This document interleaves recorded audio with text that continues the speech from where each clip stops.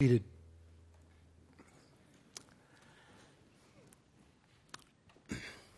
This morning,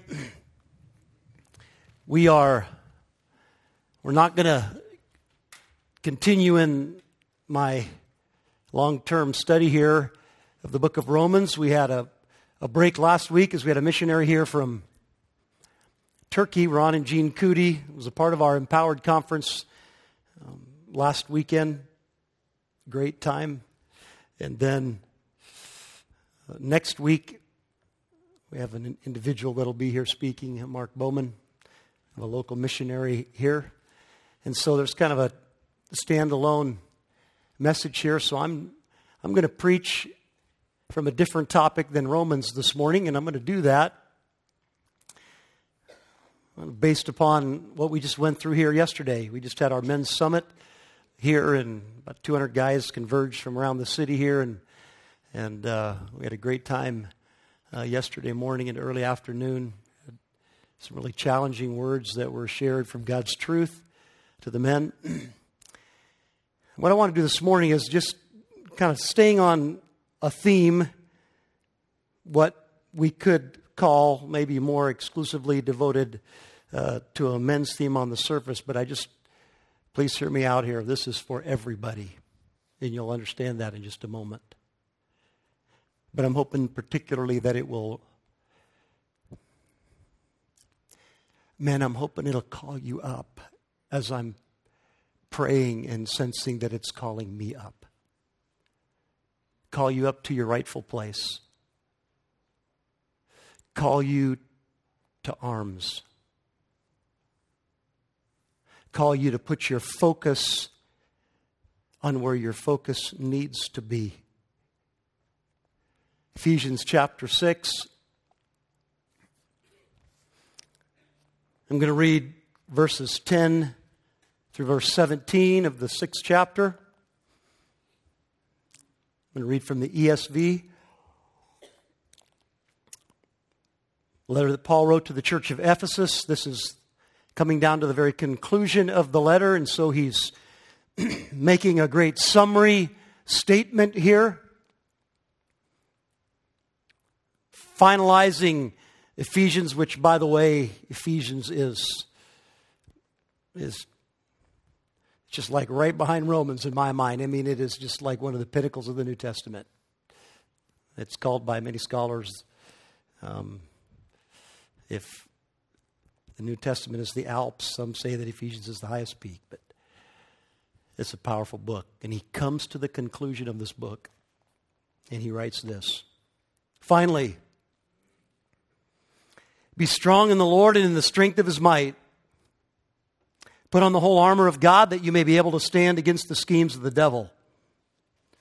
For we do not wrestle against flesh and blood, but against the rulers, against the authorities, against the cosmic powers over this present darkness, against the spiritual forces of evil in the heavenly places. Therefore, take up the whole armor of God that you may be able to withstand in the evil day, and having done all, to stand firm. Stand, therefore, having fastened on the belt of truth, and having put on the breastplate of righteousness, and as shoes for your feet, having put on the readiness given by the gospel of peace. In all circumstances, take up the shield of faith with which you can extinguish all the flaming darts of the evil one. And take the helmet of salvation and the sword of the Spirit, which is the Word of God. Obviously, long passage, and if you're accustomed to my style of preaching, I'm not bragging on my style of preaching and all, it's just me. There's no way I could unpack all the truth in that in a couple of weeks. But I want to give some kind of overarching truths, hoping to get to just 3 words at the very end. But a good portion of this, I want to give you just some overarching truths as I pull out just some stand-out things here that Paul is saying. But here's the first truth. Here's the first undeniable reality pointed out in this text, and that is this: to be a Christian is to be a warrior. To be a Christian is to be a warrior. As a believer, you are following. That's what a Christian, probably the clearest word picture, simplest, concise description of a Christian is. A Christian is to be a follower of Jesus Christ.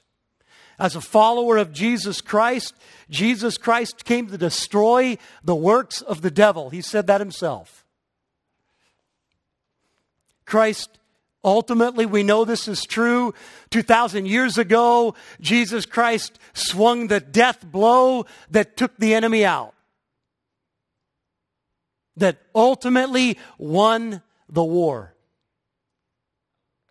And yet, today, the battle still rages because the sentence has not yet been carried out. The execution of the sentence. It's coming. It's guaranteed.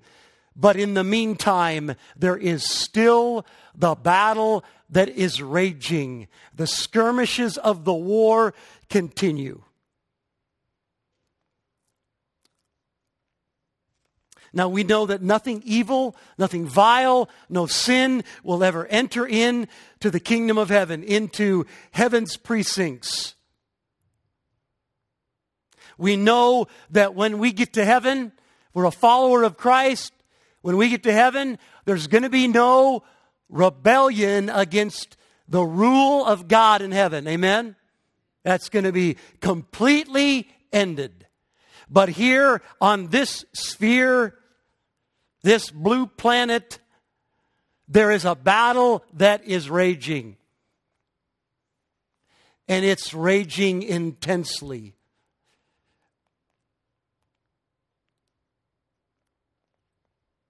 And we as believers, we as followers of the great conqueror, the great warrior, Jesus Christ, are put into the battle at the moment of salvation. The Christian is a warrior. Now, the Christian's great enemy, I want to talk about him for a minute. He is called in Scripture by many things. He's the accuser of the brethren. He is the evil one. I'm going to give you 3 other descriptions in a minute, but one of the things that he is called by Jesus is that he's the father of lies. John chapter 8, verse 44. He, the devil, Jesus said, was a murderer from the beginning and does not stand in the truth because there is no truth in him. When he lies, he speaks out his own character, for he is a liar and the father of lies. You see, a lie is his native tongue.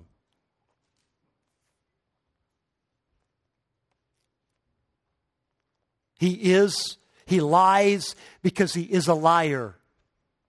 Jesus is the truth. Capital T.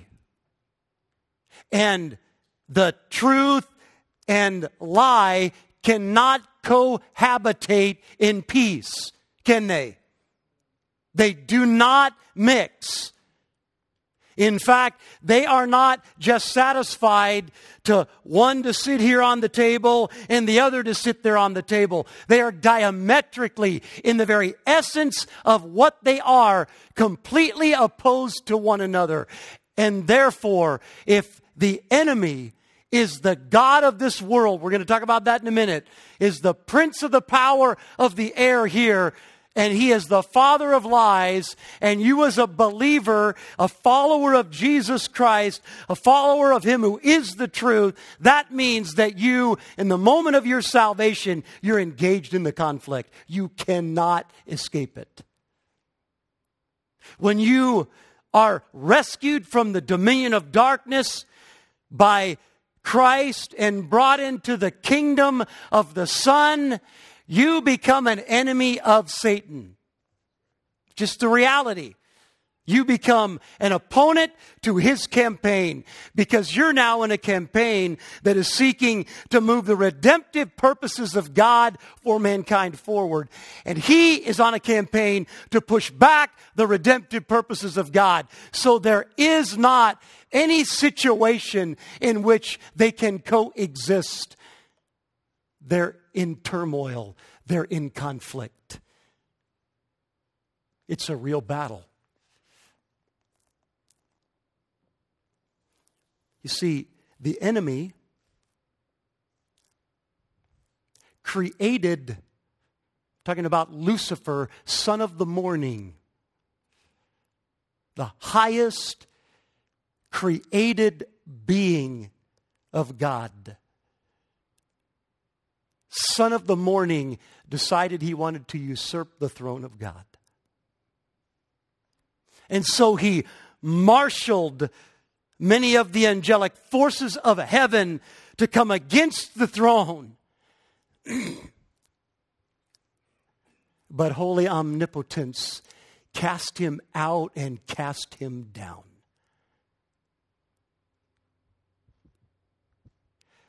But that one who was the son of the morning is now the prince of darkness. He is the evil one, and his very being is continually seething in hatred against God. Which means that he hates God, and anything God loves, he hates. And guess who God loves? He loves you.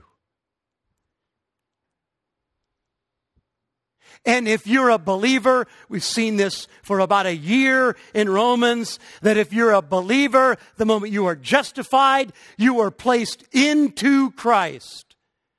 I mean, in the real realm, the spiritual realm. That realm that is more real than the realm you're looking at. I know some of you in here don't believe that. I know the world tells us all the time there's no such thing. That's foolishness. The spiritual realm, that realm which is eternal, is more real than the one that we're seeing and feeling and touching right now. And in that realm, Satan, in his seething hatred and aggressive rebellion against God, he cannot reach the throne. I mean, he tried that once and he got the boot. So what's he trying to do now? What he's trying to do now, having been cast out and cast down, is to drag down every one of the children of God whom God loves, and because God loves us, he hates us. Everyone created in the image of God, everyone in Christ, because God loves the Christ in us, and Satan hates the Christ in us. And what that does, folks, is it just sets up the reality that we are in a battle. You cannot escape it. The Christian is in a battle. The Christian is to be a warrior. You may try to abdicate that, but you'll do so to your own demise.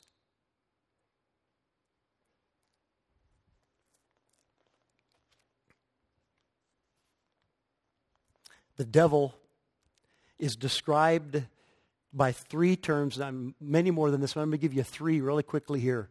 2 Corinthians 4:4, Paul called him the God of this world. The God of this world. John 14:30, Jesus referred to him as the prince of this world. God of this world, prince of this world. Ephesians 2:2, Paul wrote that he's the prince of the power of the air, the spirit that is now at work in the sons of disobedience. Take those three titles. Now I want to show you how antagonistic, how perfectly antithetic that is to the triune work of God. The triune God is God the Father. And what does that stand for? It stands for a God who rules sovereignly, a God who has a government set up over the universe. That's included in the concept of God, that He is the governing being of the universe. And Satan is called the God of this world. So that he is, as the small g God of this world, he has a government set up on this world. And that government is diametrically opposed to the government of God. Secondly, Jesus said that Satan is the prince of this world. Satan is the prince of this world. Jesus Christ, God the Son, is the God that came in grace to move forward the campaign of grace. He is the Prince of Peace.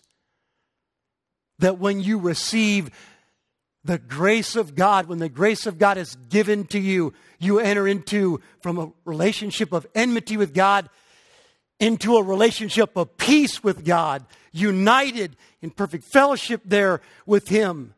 But there's a prince of this world that is against that peace, that is against the campaign of grace that the Prince of Peace is moving forward. And so the devil is directly fighting against God the Son's work in the campaign of redemption. And then thirdly, God the Holy Spirit. What does God the Holy Spirit do? God the Holy Spirit is the one who is the guide for humanity. He's the one that draws humanity to the Lord Jesus Christ.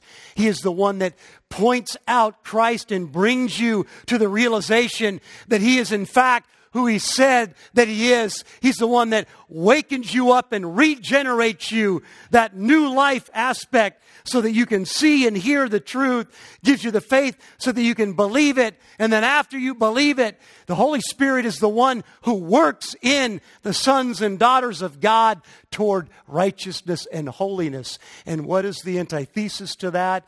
It is the Spirit who is the prince of the power of the air, the Spirit now at work in the sons and daughters of disobedience. Do you see the absolutely direct contrast and fight of the enemy in his seething hatred against all of the campaign of God? All of that just to say, don't be naive. There is a real battle. It is a battle raging in the unseen realm with physical eyes. But Paul in 2 Corinthians admonishes, even commands us, look, don't fix your eyes on what is seen, fix your eyes on what is unseen. Because what is seen is temporary, but what is unseen, this other reality, it is eternal. And if you will think about that and base it upon the truth of Scripture, we see that everywhere, don't we, in Scripture? I mean, there is moments where God helps us to see the battle. Clearly, in Scriptures like we're reading today, overt explanation by the great Apostle Paul, there's a battle raging. But there are other moments. There are other moments. Let me give you one from the Old Testament. I give you two from the Old Testament. Elisha and his servant. Elisha, the prophet of God, the successor of Elijah, held up in a town surrounded by mountains, and the king after him because he had prophesied against him, and the king comes with his multiple forces and surrounds them with their horses. And the servant looks out and is petrified, and Elisha says, Open your eyes, not these eyes. Open your spiritual eyes. God, open his spiritual eyes and help him to see the real truth. And the servant goes out and looks again, and there, covering the mountains around the enemy's horses, are the fiery horses and chariots of the kingdom of God.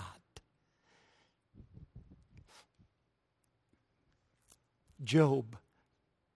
Job is such an incredible story in the opening chapter there, because what happens in Job is that God does this for all of us. He didn't even do it for Job, but he did it for us. He says, I'm just going to pull the veil back between the seen and the unseen. I'm going to let you see behind into the spiritual realm about what's happening.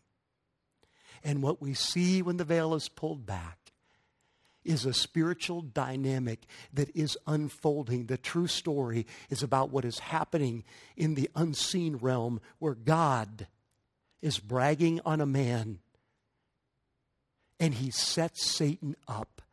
If you study that, God takes every bit of the initiative. He asks the questions, Satan answers, and God throws out the hook and lures him in and sets it up so that he is going to glorify himself and in the end advance and bless Job. Now, it wasn't an easy walk for Job, but there was a story going on behind the veil. That's the point. There is today. There is a story going on behind your life. There is a spiritual battle raging. There's a real enemy. And if you're a follower of Christ, he is against you.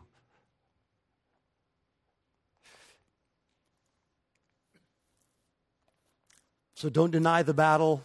Don't be afraid.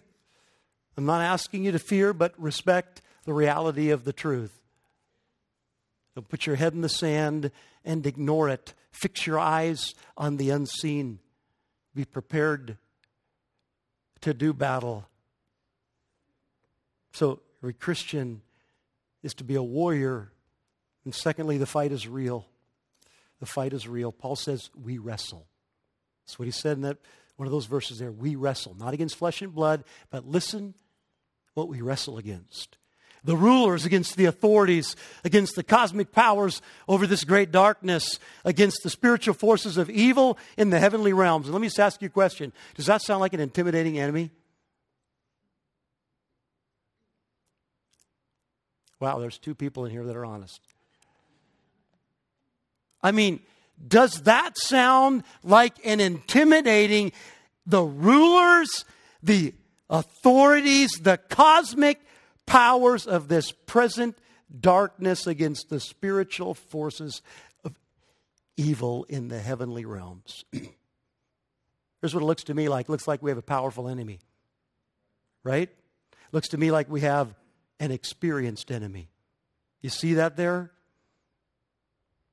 It is against the cosmic powers over this what? Over this present darkness. Why is it dark? Because he knows what he's doing. He's good. He's been fighting it for thousands of years, as have his henchmen. He is experienced. He's powerful. He's experienced. And he's well-resourced. Well-resourced against the spiritual forces of evil in the heavenly places. And guess what? It's being fought on his home turf. That's always an advantage, right? Home court advantage. You and me, by ourselves, in our ingenuity, in our creativity, in our power, in our will, in our efforts, we are absolutely no match for the enemy at any time.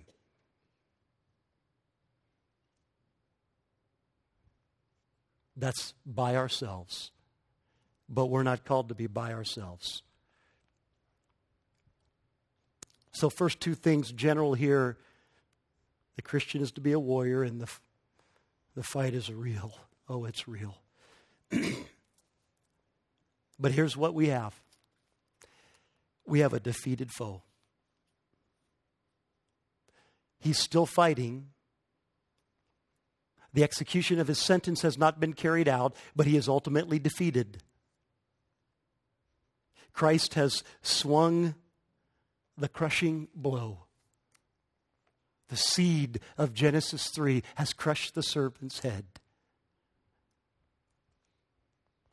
And the day is coming when that sentence will be carried out. Jesus made a public spectacle of him, triumphing over him by the cross, it says in Colossians. And so, Paul here, in the battle that is still raging in Ephesians chapter 6, gives us two kind of overarching general directives, or let me say that differently, commands. Let me just show them to you. First verse there. Paul commanded us to be strong in the Lord and in the power of His might. That means this: you cannot fight this battle by yourself. And if you are just ignoring it and treating it indifferently, then in a sense that's exactly what you're trying to do. But you cannot fight the battle on your own. You have to fight it in the power of the Lord. The Lord is who? He's the victor. He's the one that has already won the day. He's the one that conquered the enemy in the moment that the enemy thought he had him beat. With the very nails being driven into the flesh of Christ, it was the nails in the coffin of the enemy. And when Jesus Christ stepped out of that tomb on the third day, as He said, and He stepped over from death into life, He did exactly what Genesis 3 said. He stepped right on the head of the serpent, and He crushed him. That was victory. Now what the enemy's in is kind of in the throes of death, and I don't want to be gory here, but sometimes animals, when they die, kind of do it ugly.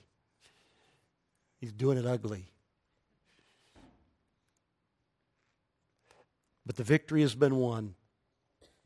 But the battle is still raging. And the only way that you're going to be effective in the battle is you're going to have to fight that battle through the strength of the Lord, through the power of His might.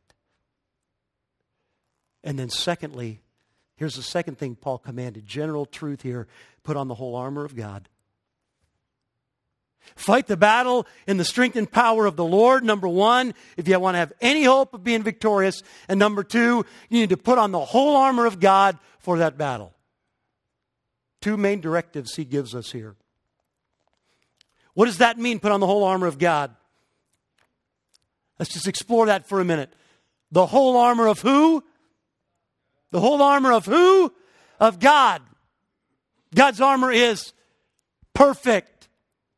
God's armor is complete. God's armor lacks nothing. God's armor covers everything. You put on the whole armor of God, you are fully protected. There is no hole in your armor. There is no angle at which the enemy can position himself to shoot at your vulnerable spot if you put on the whole armor of God. But if you don't, you have vulnerable spots. And here's what the enemy's doing. He's studying you. He's watching. He knows you. He's good at what he does. He's been doing it a long time. He's accurate, and he knows how to bring it right to your point of weakness. And so you need not 3 of the 5 aspects of God's armor and to really polish them up and say, man, I'm going to really put these on tight, but I really don't want to put these 2 on because they're going to affect my lifestyle too much. So I'm going to leave those sitting aside. Look, you are leaving yourself open if you do that. And what is the strength of the chain? It's only as strong as what? Its weakest link. Its weakest link. You need to put on the whole armor of God so that you can stand against the enemy. So here's a question. I don't have time. I'm not my intent. We're not going to look at each one of these pieces that take me a long time to do, but what is the armor of God? I don't mean breastplate of righteousness, kind of those symbols that we have in our mind, the belt of truth, the shoes of the gospel. What is, though, in its essence, what is the armor of God? And what does it mean to put it on? See, I don't think it means this. And I'm not saying this is a bad thing to do, but I'm just saying this is not, I don't think, applying all of the truth of the command here. I don't think it means that you should get up in the morning and that you say, okay, I put on the breastplate of righteousness now, and I put on the belt of truth. I think it's great to pray like that and be conscious of that. But practically speaking, how do you put on the armor of God? Get it fitted where it needs to go so that it protects. And here is just one word I want to give you related to that to try to explain what I am absolutely convinced the armor of God is. The word is character. A little more specifically than that, the armor of God is the character of the Lord Jesus Christ. It is the armor of God. So that the components of the armor is the righteousness of Christ, is the truth of Christ, is the good news that Christ came to share. It's the salvation that Christ brings. You see, the armor that helps to protect you against the attacks of the enemy is nothing other than the very character of the Lord Jesus Christ. I know that's true because it's the character of Jesus Christ that defeated the enemy. It's the character of Jesus Christ that was tempted in every way, yet was what? Without sin. So the armor is really the descriptive pieces of the character of the Lord Jesus Christ that we are in order to be victorious in the battle that we most assuredly are in as Christians, that we must be putting on the character of Jesus Christ. We must be putting on His integrity, putting on His righteousness, putting on His truth, protecting our minds with the reality and security of our salvation, taking up the shield of faith in Christ when the enemy tries to shoot doubts, fiery darts of doubt at us to undermine our faith. We hold up the shield of faith in Christ. You see, this is the character of the Lord Jesus Christ given in descriptive form to paint a picture that Jesus Christ and His character is complete. It is all that you need to protect yourself from the attacks of the enemy. It is fully, comprehensively perfect. And as you put it all on, the whole armor, then you are able to stand against the attacks of the enemy. Now, what does that mean, to stand? I'll just take the battle illustration here, vernacular in which this is given. What you need in a battle is you need good footing. You need to stand. You're in an attack. You're in hand-to-hand combat. What's the worst thing that could happen to you? You'd stumble and trip, and that makes you vulnerable to be run through. You got to stand firm. You got to be in a posture of attack and defense. You got to be on your feet, grounded, good footing. And what helps you to stay standing is the armor, so that when the enemy rushes in like a flood, you can withstand. You can stand and withstand. And the only way you're going to be able to do that is if you put on the character of the Lord Jesus Christ. Because He is the only one that has ever stood against the enemy. And now He is, through His character, helping others stand against the enemy in victory. That's what I believe the armor is in its total understanding. It's really the character of Jesus Christ. Now I want to show you this. Don't miss this connection. I believe that this is God-breathed right here. I believe that this is the divinely inspired Word of God, that just like the Scripture says, that God breathed into the men, the 40-some men that wrote down the different components of this one book that we call the very Word of God. And God so superintended that process in that divine inspiration that although it was uniquely communicated through a variety of different personalities, exactly what God wanted to be said was said. He didn't dictate it. He inspired it. He breathed it. And that truth came out in a perfect form through the pen of the divinely inspired authors.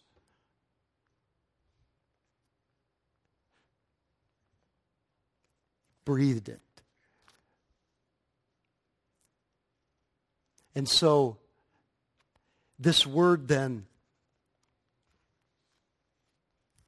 this word here, this details of this word are intentional.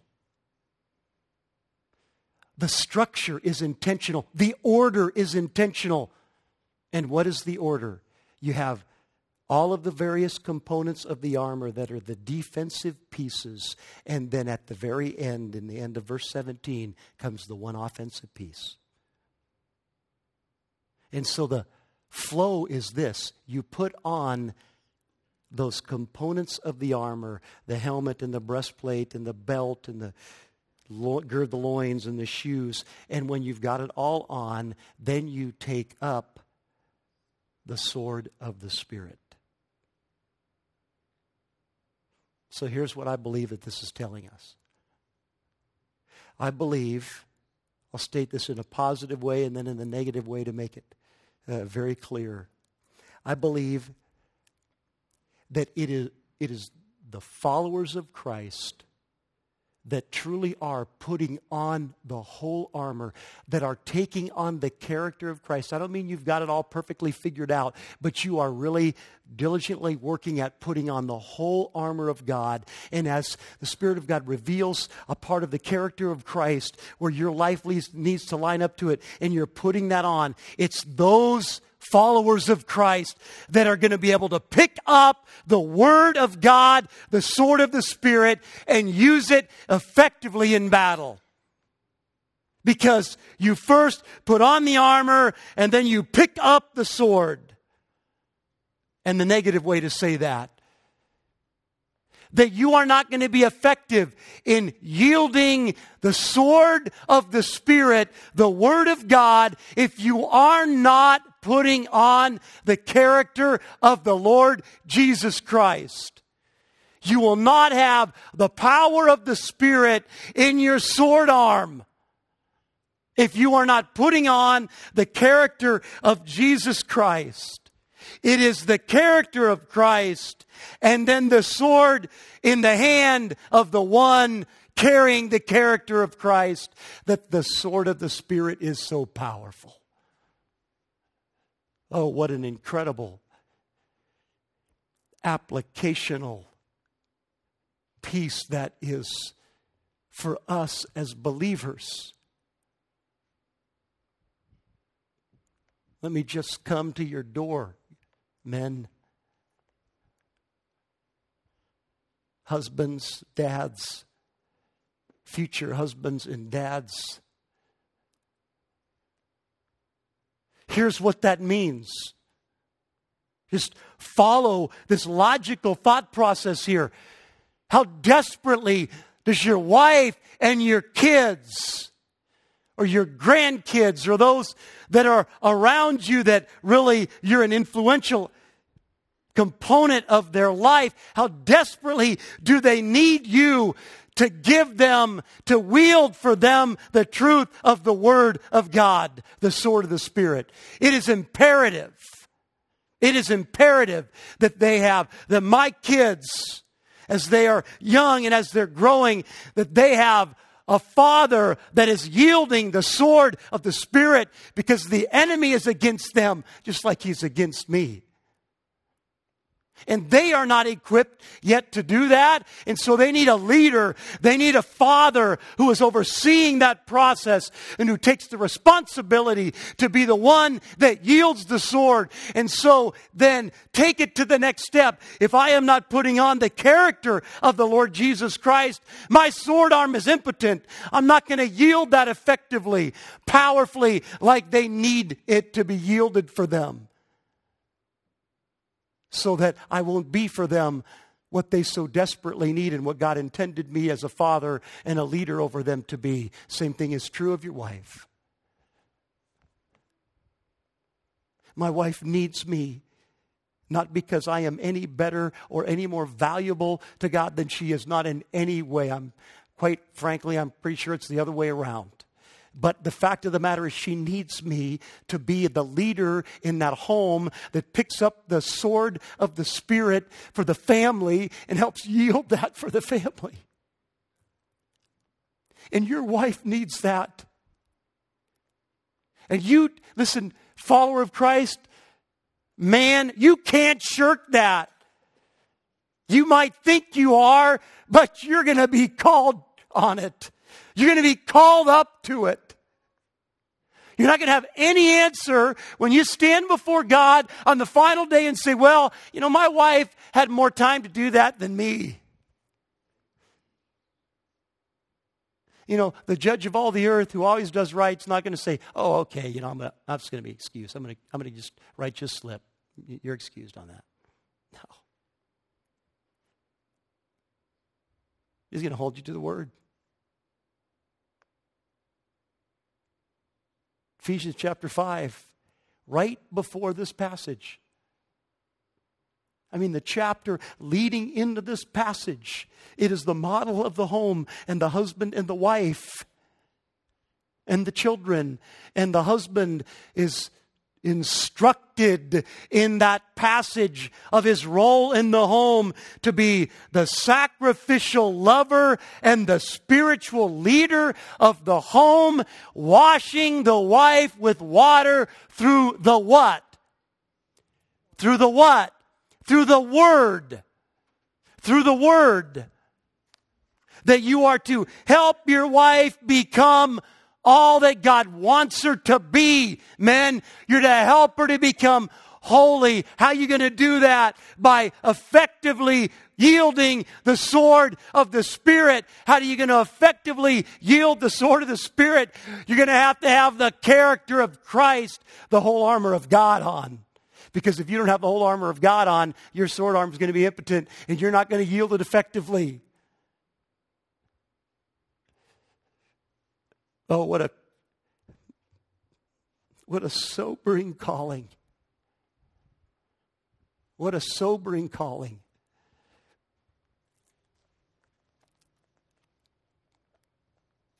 It's not fatalistic. God is not, maybe a worn out expression, but God's not going to ever call you to do something He's not going to equip you to do. It's not I don't care how far back you feel you are. Just say, right now, I'm going to start doing what I know is my responsibility to do. God, help me to do it. And you do what you can, and He'll do what you can't. He's based His character upon it. He's given you a charge, and He is not going to fail to hold up His end of the charge. But you have got to engage.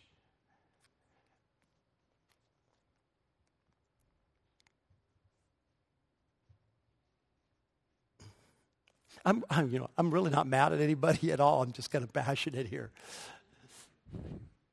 You might be doing awesome in this. Praise God if you are out of boy, out of man. But I'm just calling us up. I'm calling us up.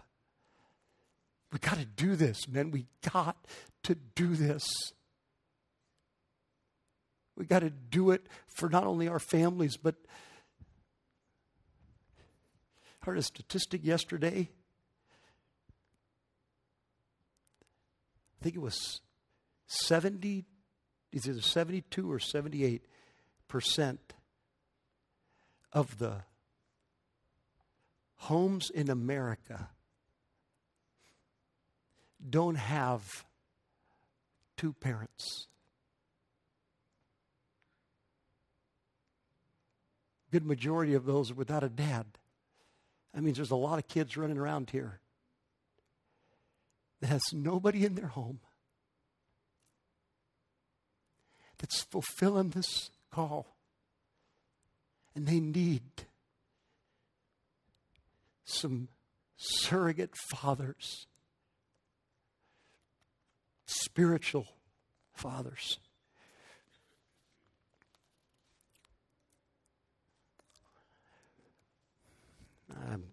I'm just about run out of road here. I got a lot more to say too, doggone it. Let's see here.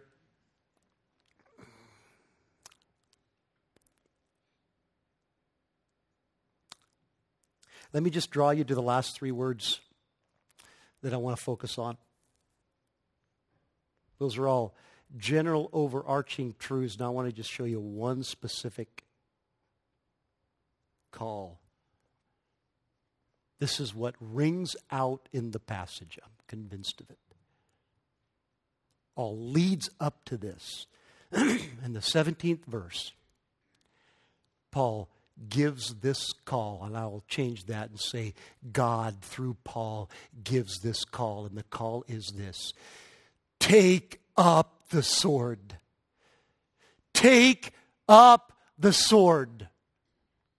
The sword of the Spirit, which is the Word of God. Take it up. You've got to have it in the battle. Take it up. Those under your influence desperately need you to take it up.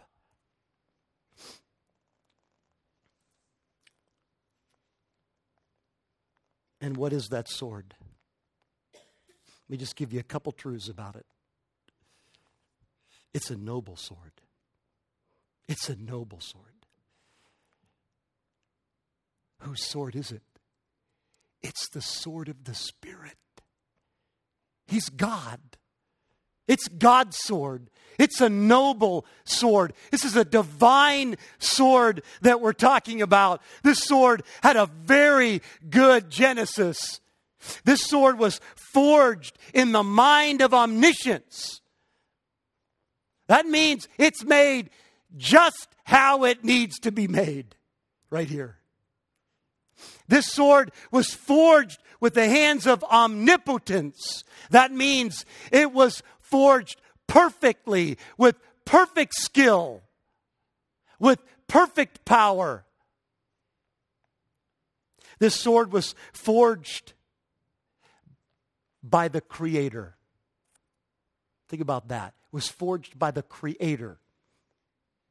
The Creator who made the angelic beings that revolted and whom He cast out and cast down. And He made a sword. He made a sword. The Creator who fashioned them fashioned a sword that works against them. And the Creator who fashioned you fashioned a sword that fits your hand perfectly. Youth, it fits your hand. Middle-aged, it fits your hand. Elderly, it fits your hand because it was fashioned by the Creator. It's a noble sword. Secondly, it's a singular sword. Do you just notice that here? There's just one offensive weapon. That speaks to its perfection and to your focus. It's not take the sword of the Spirit and the battle axe. It's not take the sword and the dagger or the sword and the spear. No, it's just take up the sword. This is what you need right here offensively. You don't need to add the pop psychology of the world to this. You need this right here. This is what is effective. This is what's been fashioned for the spiritual battle. Any ingenuity of man, creativity of man, trying to figure out how to give you something to fight there, that's ridiculous. You can't even see that realm. It had to be fashioned by the God who controls that realm. So this is the singular sword that you need. This is your one offensive weapon. And then it's a sharp sword. It's a sharp sword. Think how keen the edge is, sharpened by the Spirit of the living God. The one who inspired the Word. That's his sharpening. The one who spoke it into being. He put the keenest edge on that sword. Christian, can you not testify to that right here? Think about how the Spirit of God used his sword in your life when he brought you to Christ. Think of how penetrating that sword was when it went right to the very core of your being and laid you bare there before God in your sin. That's what the sword in the hands of the Spirit does. Oh, how keen that edge is and how effective he yields it. I got to read you this. Listen to Charles Haddon Spurgeon some few hundred years ago talk about that sword and the Spirit using that sword to the believer. That sword pursued you and pierced you in the secrets of your soul and made you believe and made you bleed in 1,000 places as it did its cutting work.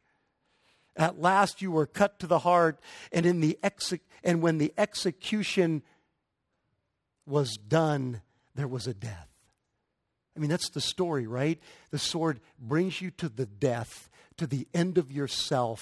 The Spirit of God, using the truth of God, has to bring you to the point of your own demise, the recognition of your own death, so that it actually slays you.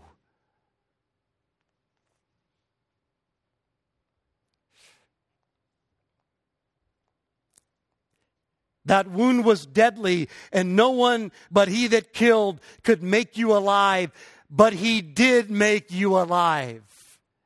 Now listen to this. Then after you were made alive, that very same word that slayed you was used to begin to slay your sins. The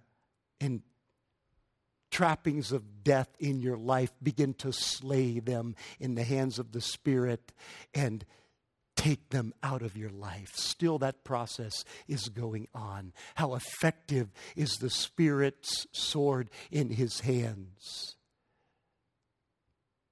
The sword of the Spirit is so sharp and so used in his hands that it can slay the lust of the flesh, the lust of the eyes, and the pride of life.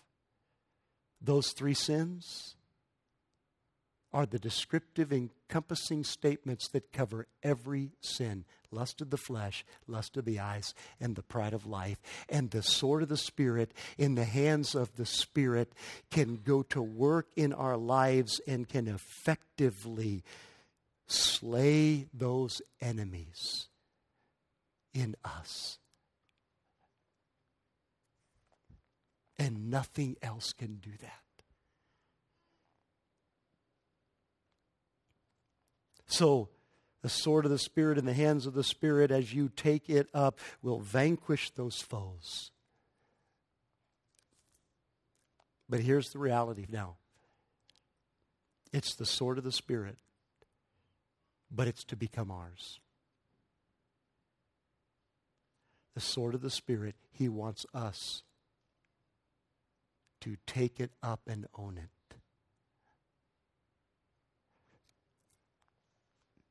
Just think about the honor there. the privilege there.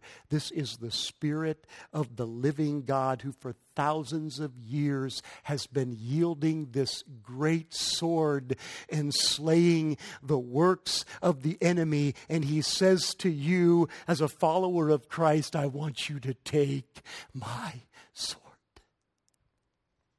I want you to take it up. I want you to take it as one of your components of your warfare. I want you to take it up as your own.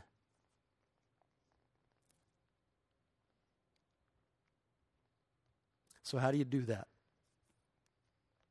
And by the way, in the Greek, the word take it up, take, is a continuous word. It means keep on taking it up. So how do you do that? I'm just going to close with these three statements. You take it up by believing it, first of all. You got to believe it.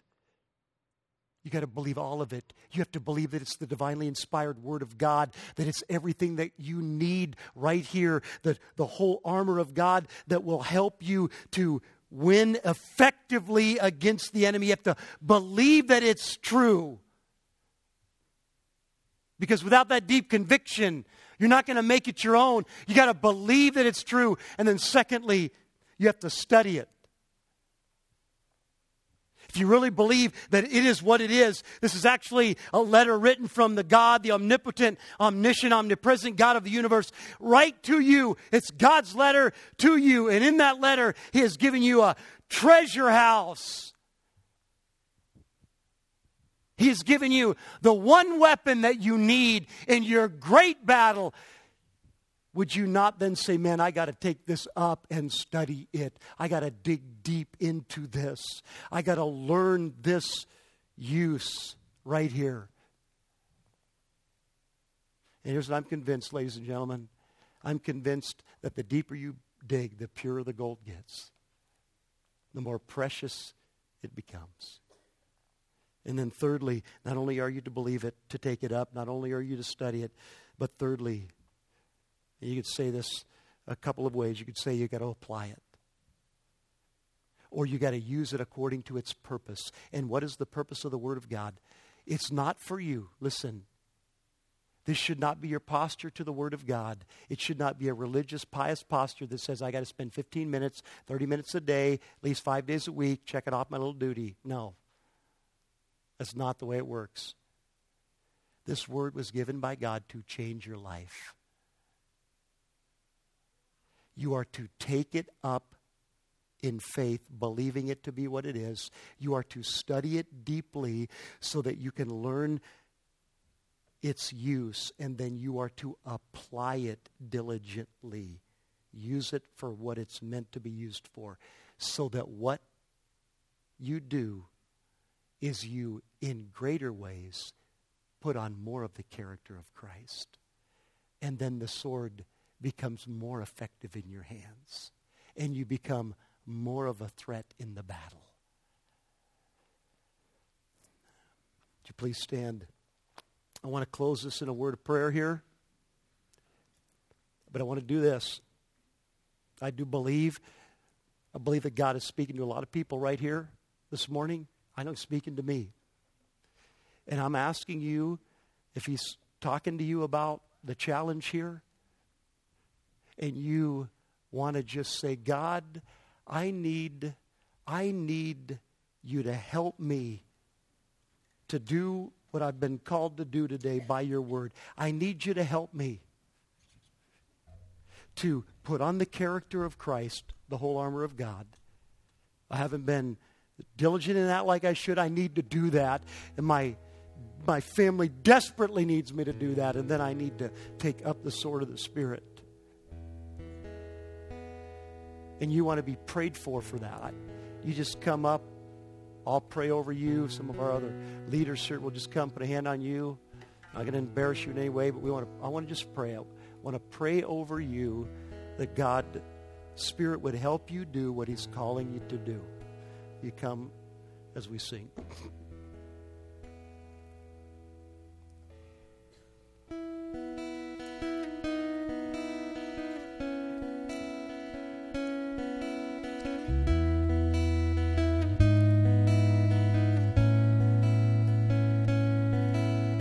Show